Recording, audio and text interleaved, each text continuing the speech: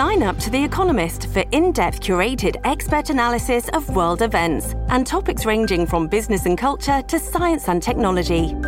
You'll get the weekly digital edition, online-only articles, curated newsletters on politics, the markets, science, culture and China, and full access to The Economist Podcast Plus. The Economist is independent journalism for independent thinking. Go to economist.com and get your first month free. This episode is brought to you by Shopify. Do you have a point of sale system you can trust, or is it a real POS? You need Shopify for retail. From accepting payments to managing inventory, Shopify POS has everything you need to sell in person. Go to shopify.com/system, all lowercase, to take your retail business to the next level today. That's shopify.com/system. The following program has language that might be offensive, depending on your definition of might, and offensive and your understanding of the language. It's Tuesday, April 19th, 2022. From Peachfish Productions, it's The Gist. I'm Mike Pesca. Online this morning, site called Twitter, I saw people, a certain kind of person, ripping apart Taylor Lorenz. Lorenz is a Washington Post reporter whose beat is covering social media and online communities. She frequently chronicles bullying behavior therein and has also quite publicly talked about being the recipient of bullying by the online bullies. She even once broke down in tears on MSNBC in detailing how hard it was to be bullied. This behavior, of course, does nothing to deter online bullies. It actually attracts them. And so they gleefully chronicle the reporting forays of Taylor Lorenz. I came into the current uproar in the middle. I couldn't tell what Taylor Lorenz was supposed to have done wrong. I saw she asked someone for comment. That's what reporters do. I saw that she showed up to someone's door, further seeking comment. That's what reporters do. That's good reporting. I wish more reporters would do that. Luckily, a document emerged which revealed exactly what Taylor Lorenz was up to. That document was her actual story. Libs of TikTok has become central to right-wing politics. So Libs of TikTok is a Twitter account. It's not actually on TikTok, showing liberals, libs, really progressive people, saying stupid things or stupid things in the eyes of conservatives, sometimes stupid things in the eyes of you and me. And they do this on their own volition on TikTok. The account's gotten really popular. It has greatly affected public discourse by being featured on Joe Rogan, Tucker Carlson, other Fox shows. It's influenced public policy by leading to some firings or at least employment complications. It's also been retweeted by the account of the press secretary of the governor of Florida. So that is what you call in the public domain. And knowing about the influence of Libs of TikTok is a public good. But the creator of Libs of TikTok is not a public figure. Or wasn't. I mean, she did do interviews here with the Ruthless podcast. Even if I did share my personal information, I think in general, the thrill of victory motivates me a lot. Whenever we have a big victory through my account, like a crazy groomer teacher being fired, it really fires me up a lot. And then I'm like, okay, this is amazing. And I go out and post another, bombshell story. And I'm just like so motivated to go post the best content ever. Well, now Chaya Raichik has been unmasked. I hope I'm pronouncing that correctly. Unmasked, revealed by that Taylor Lorenz article and some others before her. But Taylor Lorenz really made it known who the Libs of TikTok lady was. And I say, if you have that much influence over the public at least deserves to know who you are. Not that Lorenz's article was perfect. Lorenz generally writes from a progressive activist perspective. Her editors let her. For instance, here's her description of a teacher targeted by Libs of TikTok. Quote, Tyler Wren, a former English teacher in Oklahoma, posted a video telling LGBTQ kids shunned by their parents that Wren was proud of them and loved them. It was featured on Libs of TikTok last week. Since being featured on that page, Wren has been barraged with harassments and death threats. Of course, terrible. And Loren is quoted as saying, I've always seen myself as the type of teacher to stand up for marginalized voices. I see fellow teachers on TikTok speak out for our disenfranchised students, and they're getting the same sort of harassment too. Death threats, barraged. That's terrible. Again, horrible, horrible, horrible. And what did he do? He just stood up for kids. But here is Wren's Libs of TikTok video that was featured on the site. Hey, if your parents don't love and accept you for who you are this Christmas, fuck them. I'm your parents now. I'm proud of you. Drink some water. I love you. Bye. Well, if you were a parent in that teacher's school, all right, you might not mind, but if you had a friend who was a fellow parent who said, I don't think a teacher should be saying that, you couldn't really disagree with that parent. You couldn't tell the parent that's wrong. That's kind of unteacher-like behavior, right? Fuck your parents from a teacher? That ain't great. He didn't deserve to get fired, but nor did the Lorenz description adequately convey what might have given offense about his comments. It wasn't just standing up for marginalized voices or speaking out for the disadvantaged. It wasn't just that. And Lorenz chronicled the many times libs of TikTok advanced this idiotic rumor narrative or accusation that you hear so much, but she also kind of performed the function of finding what some teachers eagerly were saying out there on TikTok for public consumption, like this lady. This has been my first year in preschool with a class of my own, teaching alongside another queer neurodivergent educator, and we have been rocking our twos class. We've been talking about gender and skin color and consent and empathy and our bodies and autonomy. It's been fabulous. She seems like a fun person. But again, if a parent were uncomfortable with that, some preschool parent, maybe you, maybe your fellow parent, would you say your fellow parent was wrong or nuts? That is exactly the sort of video that in 90-something% of the preschools in America, parents would say, what is going on with that video? Should she be saying this? We need to know more about how she talked about consent. Not that it's impossible to talk about consent with 2 or 3 people. I wouldn't call it consent, but things like, no, don't hug. I usually say Janie in these circumstances, but let's update it. No, don't hug Hayden if Hayden doesn't want to be hugged, right? But of course, because Libs of TikTok is followed by Laura Ingraham and has a certain orientation, we did get the Fox host attaching this phrase to that video. Grooming centers for gender identity radicals. I do think there's a conversation to be had about teachers putting it all out there, bringing their whole selves to work, to home, to social media. And maybe Libs of TikTok serve some sort of extremely imperfect public service. But it is undeniable that the real public service was writing about the Libs of TikTok account, chronicling its impact, and doing the fundamental act of the journalist, the first of the 5 W's, telling us who was behind it. On the show today, Gavin Newsom's multi-billion-dollar homeless initiative is assailed by advocates who define advocacy a little differently than I do. But first, a new Russian offensive in eastern Ukraine. We could be seeing a ground war, the likes of which has been unknown to Europe since World War II. We'll talk about where Putin will get his forces, where he'll get his tactics, and what the West can do to counter him with just about the best possible guest. Ben Hodges was the commanding general of the United States Army in Europe. He retired as a 3-star. He now holds the Pershing Chair in Strategic Studies at the Center for European Policy Analysis, and he joins us next.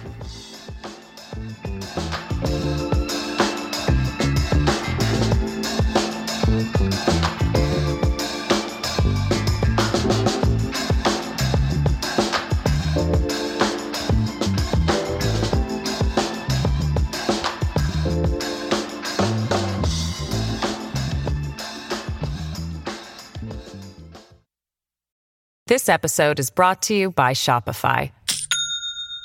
Do you have a point of sale system you can trust, or is it a real POS? You need Shopify for retail. From accepting payments to managing inventory, Shopify POS has everything you need to sell in person. Go to shopify.com/system, all lowercase, to take your retail business to the next level today. That's shopify.com/system. We're joined now by Ben Hodges. He's a retired lieutenant general who holds the Pershing Chair in Strategic Studies at the Center for European Policy Analysis. His last military assignment was as commanding general of the United States Army for Europe. General Hodges, welcome to The Gist. Thank you very much. I'm really happy to be here. So you served out your career there in Europe, perhaps never thinking we would see a war of this size on the continent. How would you describe it? Shocked, surprised, a curious development to see Vladimir Putin rolling in full force into an autonomous neighbor? Well, I think there, in many parts of Europe and even in Washington, there was disbelief that the Russians would actually do this. I mean, but they invaded back in 2014, and you know, disbelief that this year that in Europe there would be a conflict with missiles and rockets flying into cities and tanks and big ships getting sunk, this kind of thing. It's after 20 years of Afghanistan and Iraq, it does seem in a way hard to believe. Let's talk about troop mustering. This is a pivotal point. It's good. Well, within the context of horror, it's good that we're talking to you now because the Russians are repositioning and they've given up on the goal, it seems, of trying to capture Kyiv. So where are they repositioning their troops, and which troops? The ones in country, or are they getting new people from Russia? Well, they are. It's a little bit of both, of course, but most of this is what we call reconstitution. When you try to rebuild units that have been battered, and certainly over the last 7 weeks, most of the Russian ground forces have been battered. Even those that might have had limited success, you still have casualties. You still wear out equipment. You still run out of stuff. Leaders get killed, which is a big deal in a Russian formation where it's so top down. When you start losing leaders, then units become immobile. And they've lost 8 generals on the front, according to reports. Yeah, and you can imagine most of those generals, if you lose one of them to a rocket or whatever, you lose all the colonels and majors around him too. So there's been quite an impact on staff. I think 1 or 2 of them were killed by a sniper, but most of them have been killed because they were talking on a cell phone, which is easy to geolocate, and then you hammer it. So what they're doing, they pulled everybody out that was fighting north of Kyiv, brought them back into Belarus and into Russia, and are going through this reconstitution process where you say, okay, BTG number 7, it's almost completely destroyed, so we're going to take the remaining vehicles and troops and use them to fill out somebody else's organization. So there's some of that going on. But to be honest, as I said at the beginning, Mike, it's not like there are tens of thousands of Russian troops in the woods waiting to come in. I mean, they are, for the most part, they're all in. They don't have a lot of fresh units. And interestingly, the Kremlin made the decision, or the General Staff made the decision, not to mobilize the reservists. Mm-hmm. Now, what that tells me is that they have decided, okay, this is all we can do this year is try and finish as much as we can in the Donbass region. Finish Mariupol, which is amazing. After 8 weeks, that city should have been gone in 3 or 4 days. So that's a reflection both of Ukrainian but also Russian fighting qualities. There's not going to be a phase 3 this year, in my assessment, because they don't have the troops. They don't have the bodies to do it. And so I think what they're hoping for is to get as much as they can in Donbass, and then have a big victory on Victory Day celebration on 9 May, and then try to clean up and consolidate as much as they can, and then say, okay, we're ready to negotiate from that position, and wait for us to lose interest. Yeah, 9th of May, a big holiday in Russia, big military holiday celebrating their great victory in World War II, which they seem to be forever trying to relive and reconstitute as pretty much the only source of national pride. Exactly, that's very well said. So, how many troops do you think they have in the country, or in Belarus, ready to go in there soon? I think total, all the Russian ground forces total. This is a pure guess, but it's probably around 150,000. But that's everybody. I mean, that's drivers, medics, cooks, you name it. What matters is fighting formation and artillery and rocket launchers. So they actually are almost about 1-to-1 with what Ukraine has. And Ukraine is growing as more and more territorial defense forces and reservists come online. So there is no numerical advantage overall for Russia on land power. Of course, what they'll try and do, they'll try and focus it in one place to achieve a majority at the point of attack. Obviously, where they do have the advantages in aircraft and in the Navy.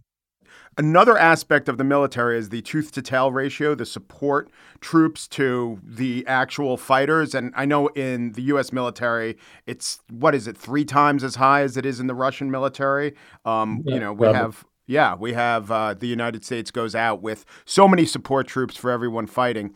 How will that affect things? Because especially, so you said that the Ukrainians and the Russians are at parity, but just thinking about it, the Ukrainians have all their material right there. They have all their, or enough of their food right there. It seems like even a 1-to-1 ratio of troops would favor the Ukrainians, and not just because they're playing defense. Yeah. Again, very good point. The kind of the rule of thumb, and that's all it is a rule of thumb. For big ballpark numbers, you need 3-to-1 at the point of attack overall.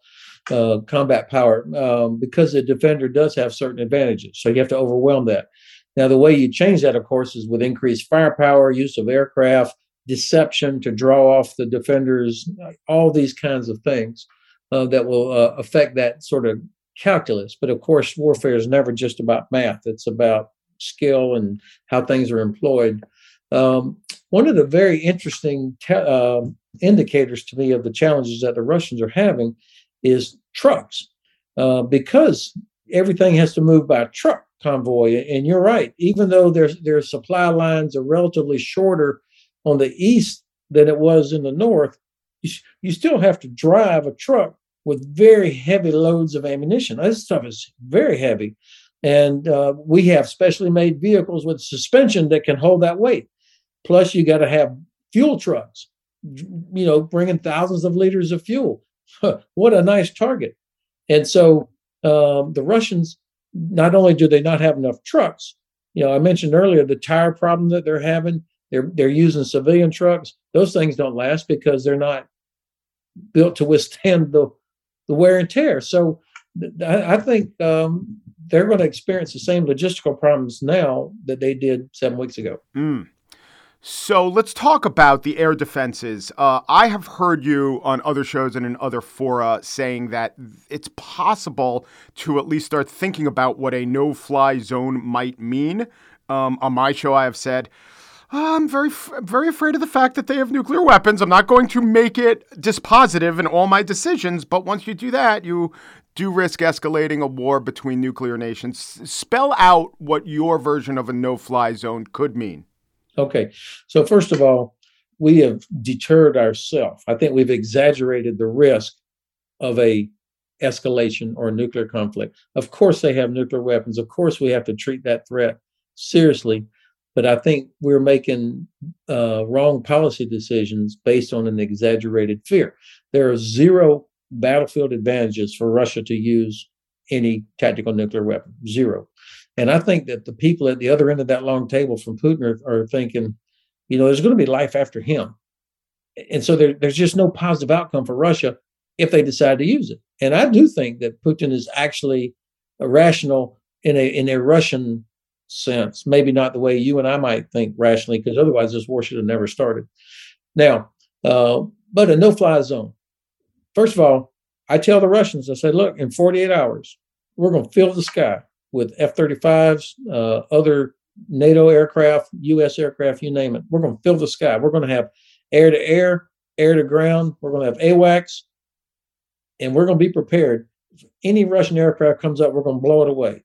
And if anybody shoots a missile from down below, we're going to hammer it immediately.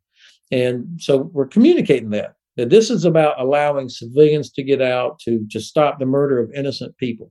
All right. So there's got to be a real clear communication, and it has to be overwhelming. And I think the F-35 was designed for this fight. Now, part of the problem is that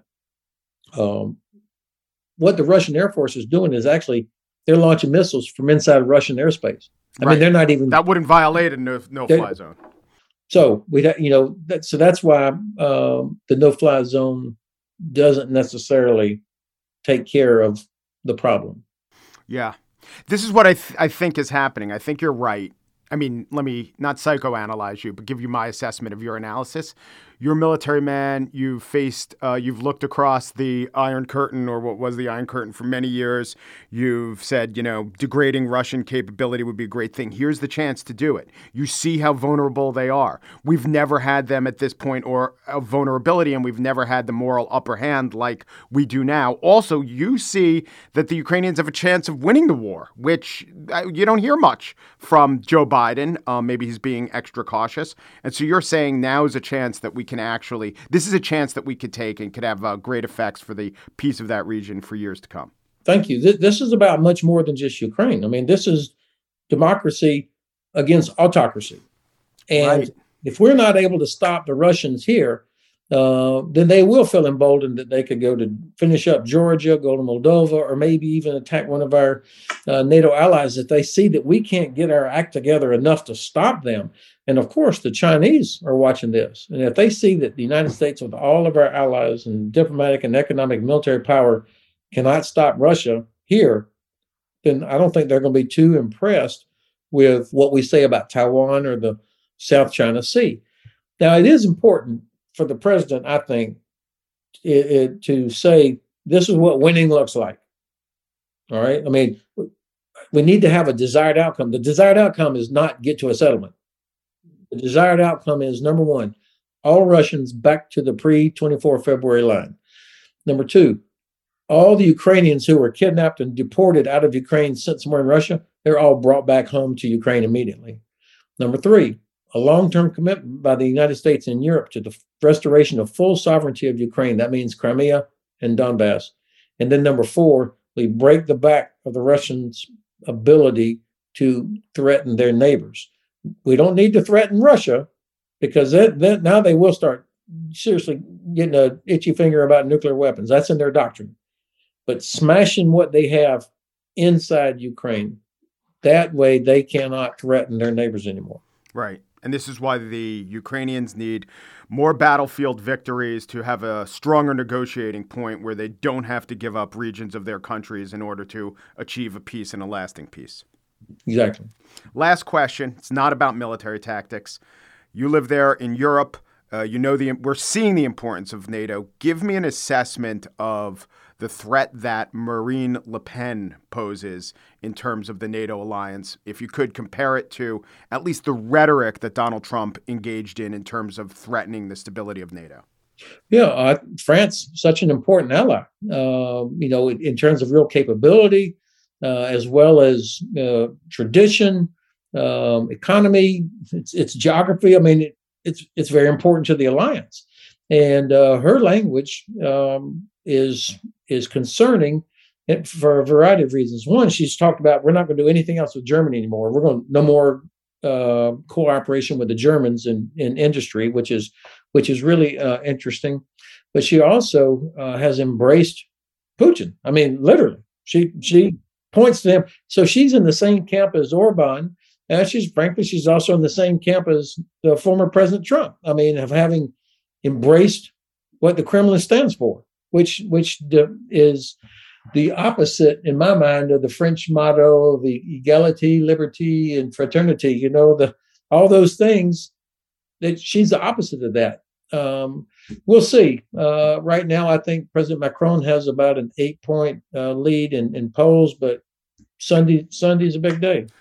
And could you compare it to when Donald Trump was at least engaging in the rhetoric of questioning NATO? Is this much more serious than that? The United States is a more important part of NATO. Yeah, it's France different. Tell me about that. I see your point there. No, when remember, France kicked NATO out back in the 60s during the time of de Gaulle. So the headquarters had to leave France, and that's why it's in Belgium now. But when the president of the United States says something, that is huge. The president. Never in my life would I have guessed that a president of the United States would ever question Article 5 or why NATO or how valuable it is for us. Nobody said it was perfect. It's far from perfect, but I mean nothing comes close in terms of any kind of an agreement between nations to collective defense. Ben Hodges, retired lieutenant general, holds the Pershing Chair in Strategic Studies at CEPA, the Center for European Policy Analysis. Thank you so much, General Hodges. Hey, thank you for the privilege.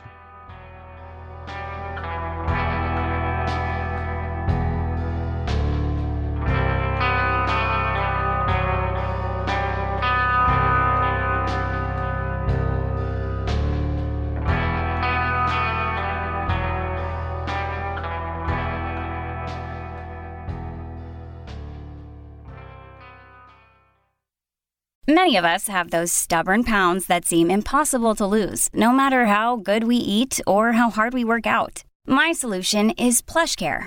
PlushCare is a leading telehealth provider with doctors who are there for you day and night to partner with you in your weight loss journey. They can prescribe FDA-approved weight loss medications like Wegovy and Zepbound for those who qualify. Plus, they accept most insurance plans. To get started, visit plushcare.com/weightloss. That's plushcare.com/weightloss. And now the spiel. We've always had some of the problem, but now it's gotten worse than ever. That is the theme of so many American municipalities and states. In New York, the problem is crime. New York's never been crime-free, but now it's worse than ever. Throughout Texas, problem's illegal immigration. And in California, the problem is homelessness. So the governor of the most populous state in the country put together an aggressive and expensive plan to combat homelessness, more vogishly described as the issue of the unhoused, those experiencing homelessness. Estimates are that to build the amount of housing needed to create affordability in California would take trillions of dollars. The quicker fix, given that there is a crisis, is triage, focusing on the mentally ill and the drug addicted, often referred to these days as those experiencing chemical dependency. The plan, Gavin Newsom's plan, is called Care Court. Care is one of those clever government acronyms. But it would create a new branch of civil courts and allow county courts to mandate 12-month personalized plans, including drug stabilization for, quote, the most severely ill and vulnerable individuals. I'll read from the official description put forward by the state. Care Court is not for everyone experiencing homelessness or mental illness. Rather, it focuses on people with schizophrenia spectrum or other psychotic disorders who lack medical decision-making capacity before they get arrested and committed to a state hospital and become so impaired they end up in a mental health conservatorship. Now, in normal politics, or the politics of about 49, maybe Vermont, they do have a Republican governor, though, but let's say about 47 or 48 other states. Here's how it plays out. Democrats offer a plan, a lot of social spending targeted at a social problem. Republicans object to the cost. Some Democrats, by the way, might agree with that, especially if they're Democrats in more rural areas, looking at homelessness as a more urban problem. There would be a faction of conservatives in this place, in this state, who would want more punitive measures and would maybe allege that big government is trying to solve a problem that's really one of personal responsibility. Civil libertarians might quibble with the details, but depending on the politics of the local branch of the ACLU, say, they'd come on board once they got a chance to offer a tweak or two. Not in California. There, disability and homeless rights advocates are either extremely powerful or, I think, just given a lot of attention. So you have this cover story in the LA Times today. Homeless advocates assail Care Court proposal as coercive. I mean, change the verb from assail to describe, and that's not the top adjective he'd use, but I think Gavin Newsom might cop to the fact that, yeah, Care Court is coercive. That's part of the point of it. Again, the fundamental idea is the state is spending $14 billion on combating homelessness, and a large chunk of it, maybe $3.5 billion, will go to this program for the people who need it the most, the profoundly mentally ill. People will, in fact, be compelled to participate in the program. Now, here was Kim Peterson on the public radio station KQED's Forum program describing her group, Disability Rights California, their misgivings. Court should be the absolute last stop on a person's recovery journey. And countering the Gavin Newsom idea that this mental health counseling is an upstream intervention, Peterson said. A truly upstream intervention does whatever it takes to patiently and persistently engage people in the full spectrum of housing and community-based services that the administration is talking about. But Californians aren't patient, not anymore. And those unhoused individuals' engagement in a patient recovery journey, in all likelihood, will never get to the beginning phases of the journey if they are still in the throes of mental illness. To quote a 14-page letter co-authored by, among others, Peterson's organization, the ACLU, and the Western Poverty Law Center, quote, Care Court is not the appropriate tool for providing a path to wellness. Instead, California should invest in evidence-based practices that are proven to work and will actually empower people living with mental health disabilities on their paths to recovery and allow them to retain full autonomy over their lives without the intrusion of a court. But someone who is schizophrenic does not have autonomy. These courts are designed to intervene when a criminal conviction might be at play. That would not result in autonomy either. But the main point is that mental illness controls so many decisions and actions of people that if untreated, stability and agency and autonomy is impossible. Is it really even at this point advocacy for a schizophrenic person to keep him or her out of a system that will provide or, yes, even compel care? To hear Kim Peterson tell it is, because first you have to provide housing, and then I think she's saying you have to hope people will get treatment. The state should instead allocate the billions of dollars that it's talking about here towards placement of this population in housing first, followed by engagement in voluntary services. There are voluntary services, but thousands upon thousands go untreated because they choose not to volunteer for voluntary services because they are quite often not acting rationally. People with mental illness aren't. Court care would provide every participant in it with an attorney and also provide mental health counseling, including psychiatric visits, prescriptions for medication, and board and care facilities for treatment. Now, the state does have a form of compelled mental health outpatient conservatorship. In the year 2019, 218 total Californians were compelled or put into that program. In San Francisco, which has a massive homeless problem, they adopted the program 3 years ago, and since that time, a total of 2 people have entered the program. Care Court will treat an estimated 7,000 to 12,000 patients. Cynthia Castillo, a main opponent of Care Court with the Western Center on Law and Poverty, says Care Court, quote, seems to be expanding the bureaucracy of homelessness services. Yes, because the definition of bureaucracy is government agencies working on an issue. There will, in fact, be more government agencies working on this issue. That is the point of creating Care Court, a government service. Castillo goes on to add, we're adding judges and attorneys into the mix in hopes of better connecting unhoused individuals with housing and medical care. But nothing else really changes. But that's a huge change.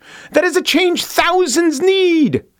The LA Times write-up, front page write-up of the advocates of their objections say, quote, they worry that Care Court would disproportionately target people of color. I would say service, not target, but yes. If it didn't, it wouldn't be addressing the homeless problem in California. When disproportionately marginalized communities are suffering, programs designed to alleviate that suffering need to be oriented towards those marginalized communities. The Western Center on Law and Poverty lists as its mission, through the lens of economic and racial justice, Western Center on Law and Poverty fights in courts, cities, counties, and in the capital to secure housing, health care, and a strong safety net for Californians with low incomes. Many systems keep people in poverty. This is still from their mission statement. From institutionalized racism to unjust and unequal economic structures, we address those factors in every aspect of our work and call out the ways they oppress people experiencing poverty. But mental illness is an oppression. And it seems to me that opposing interventions in the name of advancing the agency of the mentally ill is the furthest thing from liberation. That's the opposite of oppression. We're aiming for liberation. People deserve to be liberated from their mental illness. I don't know if, quote unquote, homeless advocates will amount to actual opposition to this bill, no matter how much attention that they get. But I do know that just as the same arguments are not working to address homelessness, the same old definition of advocacy, which relies on passivity and non-intervention when it comes to the fact that mental illness is certainly a cause of homelessness, well, those arguments are clearly inadequate to the moment. And that's it for today's show. The Gist is produced with assistant producer Corey Warren, not just with him, but by him, and by Joel Patterson, senior producer of The Gist. Michelle Pesca is chief canvasser for the Peachfish Productions organization. The Gist is presented in collaboration with Libsyn's AdvertiseCast. For advertising inquiries, go to advertisecast.com. Peru, de Peru, du Peru, and thanks for listening.